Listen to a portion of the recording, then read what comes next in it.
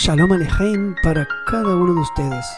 Queremos darle la bienvenida a un estudio especial para el Año Nuevo, impartido por Jack Isaac Gabizon, maestro y líder de la congregación mesiánica Beth Ariel en Montreal, Canadá.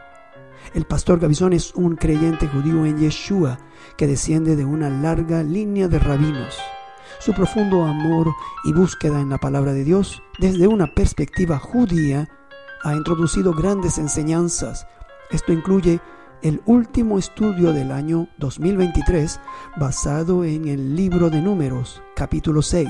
Es una enseñanza que tiene como tema el hacer del año Nuevo 2024 el año del Nazareo, respondiendo así al llamado de Dios para apartarnos de las cosas de este mundo y trabajar junto a Él.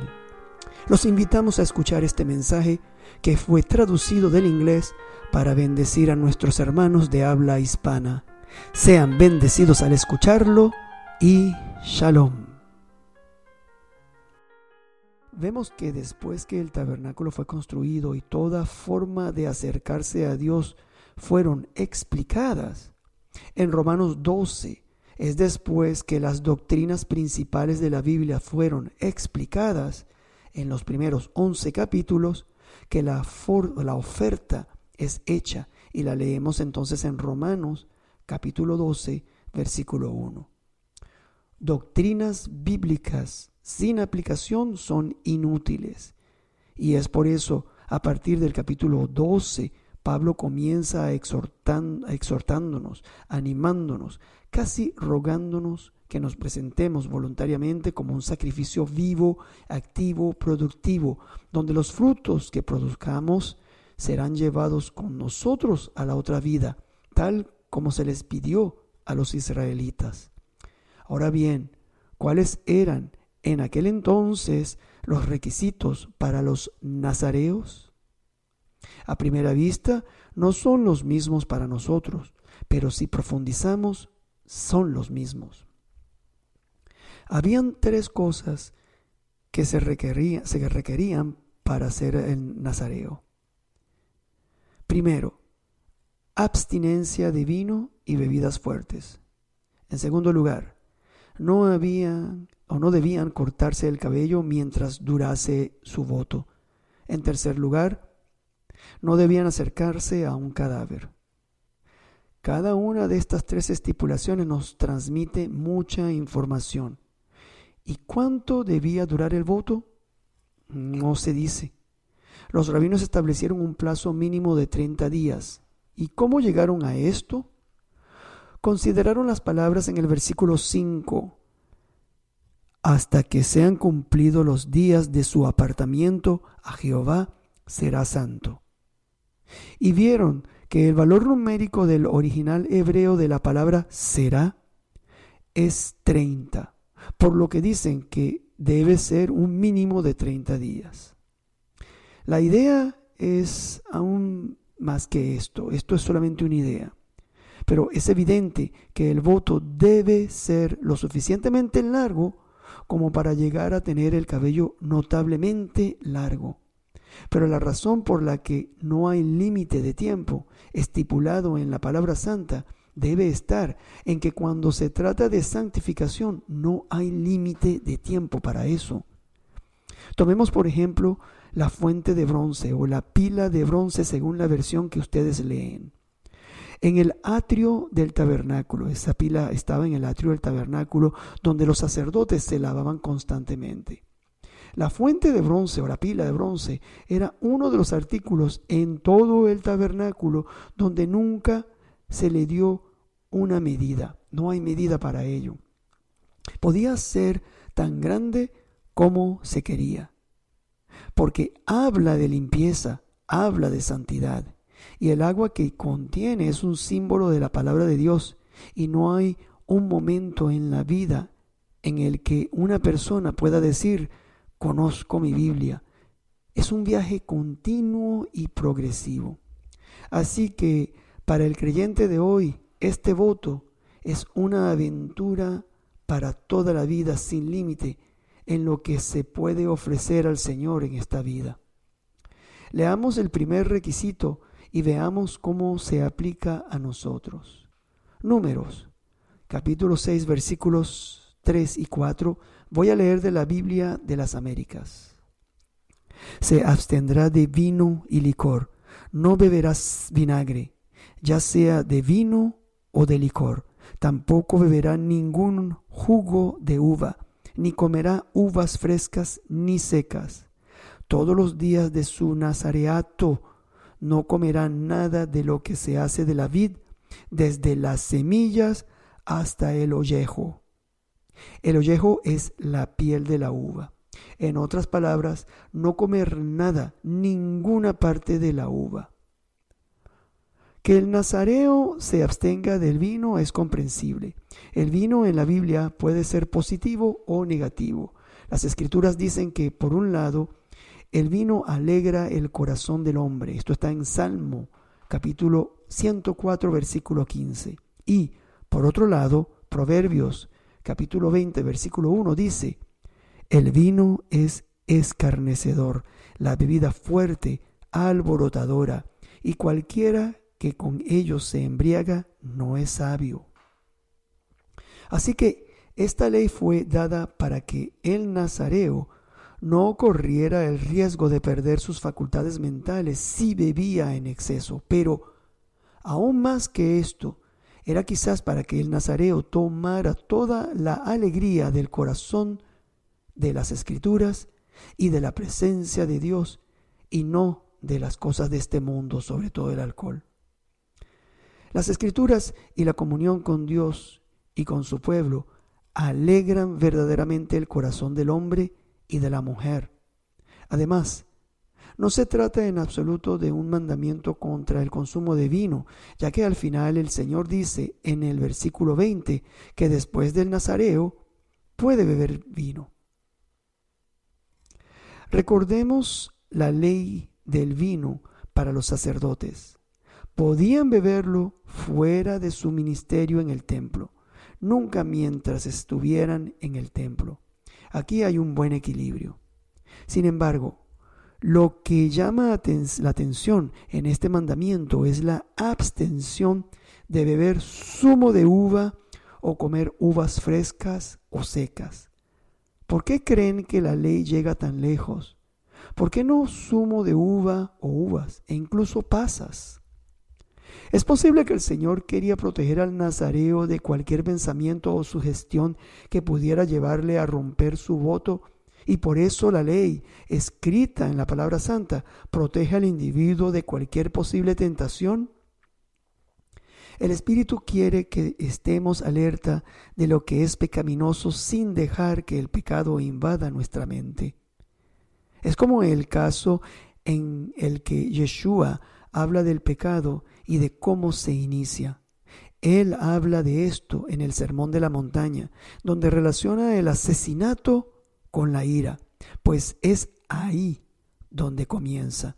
Jesús dice en Mateo capítulo 5 versículos 21 al 22, leyendo de la Biblia de las Américas: habéis oído que se dijo a los antepasados: no matarás, y cualquiera que cometa homicidio será culpable ante la corte.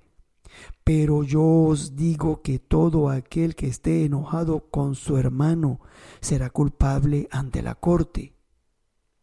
Y miren cómo Jesús lleva el asesinato a su origen, a su principio, que está en el enojo. Y el enojo es el equivalente a la uva. Lo primero es la uva y después el vino, al igual que lo primero es el enojo y después el asesinato. Al decir esto, Jesús quiere evitar que caminemos hacia el pecado. En las primeras palabras del libro de los Salmos, que habla de nuestra relación con Dios, dice, Salmos 1, versículo 1, leyendo de la Biblia de las Américas: cuán bienaventurado es el hombre que no anda en el consejo de los impíos, ni se detiene en el camino de los pecadores, ni se sienta en la silla de los escarnecedores. He aquí las tres etapas que suceden antes de que se conciba el pecado. andar, detenerse y luego sentarse con Él. La Biblia quiere evitar que andemos hacia Él y nos alejemos de Dios. Por eso es mejor no comer uvas ni pasas. Así pues, preguntémonos, ¿cuál es nuestra uva? Identifiquémosla y alejémonos de ella. Si un lugar o un programa de televisión o un libro o un objeto o incluso una persona nos lleva a separarnos, a alejarnos de Dios, hay que alejarse entonces de esto. Por cierto, fíjense cómo el Salmo 1 lee: bienaventurado es el hombre. El hombre está en singular, mientras que los impíos, los pecadores, los escarnecedores están en multitud, en plural. Tal vez para mostrarnos que es raro encontrar a este hombre, que el número de los que hacen iniquidad es netamente superior, pero el Señor se regocija en él, en esa persona, y realiza grandes milagros a través de esa persona que se aparta de todo esto. Ahora, vayamos más lejos, ya que se vuelve aún más interesante al considerar las otras restricciones. Leamos sobre el cabello largo. Esto está en Números capítulo 6, versículo 5. Durante todos los días del voto de su nazareato, no pasará navaja sobre su cabeza, hasta que se cumplan los días por los cuales se apartó a sí mismo para el Señor. Será santo. Dejará crecer las guedejas del cabello de su cabeza. En otras palabras, las guedejas son los mechones. Ahora bien, ¿por qué creen que este nazareo tenía que llevar el cabello largo durante todo el voto? Manteniendo la misma línea de pensamiento que con la abstención de uvas, la mejor manera de ayudar al individuo a evitar el peligro constante del pecado era darle un recordatorio continuo de quién era y dónde está en relación con Dios. Tenía que tener el cabello largo y siempre sería recordado que tiene el cabello largo, pues cabello largo no es fácil de manejar. Además, si se acostumbra o se olvida, los demás en la comunidad se lo recordarían, ya que este hombre era fácilmente identificado en cualquier lugar que iba. El mundo se lo recordaría porque su cabello era diferente al del resto de los hombres. Y lo mismo debería ser hoy para el nazareo, Netzer, el creyente. Estamos en el mundo, pero no somos de este mundo, como dice Yeshua en su oración al Padre por nosotros en Juan capítulo 17, versículo 15, leyendo de la Biblia de las Américas. No te ruego que los saques del mundo, sino que los guardes del maligno. Y una de las mejores formas de mantenernos alejados de lo que podrían ser nuestras uvas sería llevar el cabello muy, muy largo. Pero, ¿qué representa para nosotros hoy el cabello largo? La forma en que hablamos, la forma en que amamos y cuidamos, cuando decimos no a ciertas formas de entretenimiento, cuando nos abstenemos de todo lo que es malo, esas cosas visibles que hacemos nosotros, que vienen del interior, movidas por el Espíritu Santo, ese es nuestro cabello largo. El mundo es muy perceptible y discierne estas cosas. Se fijarán más en nuestras acciones que en nuestras palabras. ¿Cuán largo es nuestro cabello? Esta parte de la ley debió haber hablado mucho a Pablo, porque leemos en el libro de Hechos que él cumplió parte de este voto. Hizo un voto y se dejó crecer el cabello. Leemos en Hechos capítulo 18, versículo 18. Y Pablo, después de quedarse muchos días más, se despidió de los hermanos y se embarcó hacia Siria. Y con él iban Priscila y Aquila. Y en Cencrea se hizo cortar el cabello porque tenía hecho un voto. Por supuesto que no se dejó crecer el cabello según la ley, pero seguramente según su educación y las tradiciones que guardaba, y sobre todo según la fuerza que había detrás de esta ley. Esta misma ley de Números capítulo 6 se ve también en otro capítulo de los Hechos de los Apóstoles, en el libro de Hechos. Muchos de los primeros cristianos la conservaron.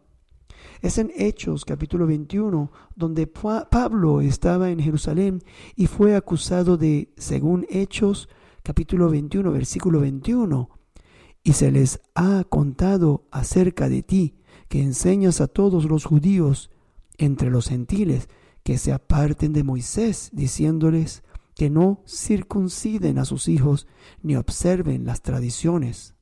Así que Pedro, Santiago y Juan encontraron una solución. ¿Y cómo leemos eso? Lo leemos en Hechos capítulo 21, versículos 23 y 24. Por lo tanto, haz esto que te decimos. Tenemos 4 hombres que han hecho un voto. Tómalos y purifícate junto con ellos y paga sus gastos para que se rasuren la cabeza, y todos sabrán que no hay nada cierto en lo que se les ha dicho acerca de ti, sino que tú también vives ordenadamente acatando la ley. Esto es según la ley del Nazareo, y debió costarle mucho dinero a Pablo, pues según los sacrificios enumerados en Números capítulo 6, cada uno tenía que ofrecer 2 corderos y un carnero y una cesta de panes sin levaduras y hojaldres sin levadura, es decir, un total de 8 corderos, 4 carneros y 8 cestas. Estoy seguro de que la iglesia de Jerusalén ayudó a pagar esto para mantener la paz. Se trata pues de una poderosa ley de compromiso con el Señor. Pasemos al tercer requisito. Este nos mostrará realmente cuán importante es para Dios el nazareo, el creyente. Números capítulo 6, versículos 6 y 7. Voy a leer de la Reina Valera 1960. Todo el tiempo que se aparte para Jehová no se acercará a persona muerta, ni aun por su padre, ni por su madre, ni por su hermano, ni por su hermana podrá contaminarse cuando mueran, porque la consagración de su Dios tiene sobre su cabeza. Aquí al nazareo se le impedía no solo acercarse a una persona muerta, sino incluso asistir al funeral de su propio padre o madre, o de su hermano o hermana. Esto es importante. ¿Por qué? Aquí vemos que el nazareo era considerado por encima de los sacerdotes. A diferencia de los nazareos, el sacerdote podía asistir al funeral de un miembro cercano de su familia. Solo el único que no podía asistir a ningún funeral era el sumo sacerdote. Y entonces lo que leemos aquí es que el nazareo era considerado tan preciado como el sumo sacerdote, y esa es una posición muy alta que el Señor le da al nazareo. Y por extensión, esta alta posición es dada a todos los creyentes que trabajan en su obra. Después de todo, ¿no se nos ha dicho que vamos a reinar con Yeshua en los lugares celestiales? Segunda de Timoteo, capítulo 2, versículo 12. ¿Que se nos dará autoridad sobre las naciones? Apocalipsis, capítulo 2, versículo 26. Y que, escuchen esto en Apocalipsis, capítulo 3, versículo 21. ¿Nos sentaremos con Yeshua en su trono? Y así, no somos simples sacerdotes, somos llamados hijos e hijas del Todopoderoso. Y es ahora cuando consideramos este otro significado de la palabra netzer o nazareo, que realmente corona su lugar en el corazón de Dios. Esta palabra netzer también significa diadema o corona. Esta palabra se utiliza específicamente para describir la diadema del sumo sacerdote.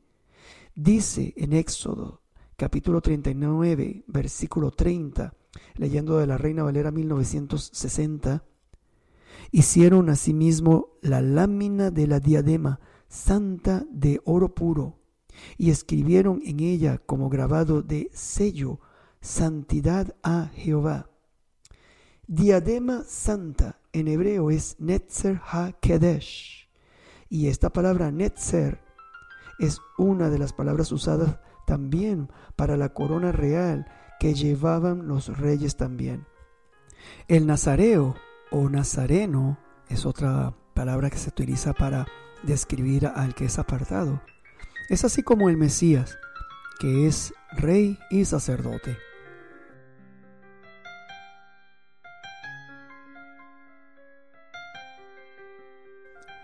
Esperamos que hayan sido bendecidos al haber escuchado este estudio en la Palabra Santa, en este pasaje de Números capítulo 6.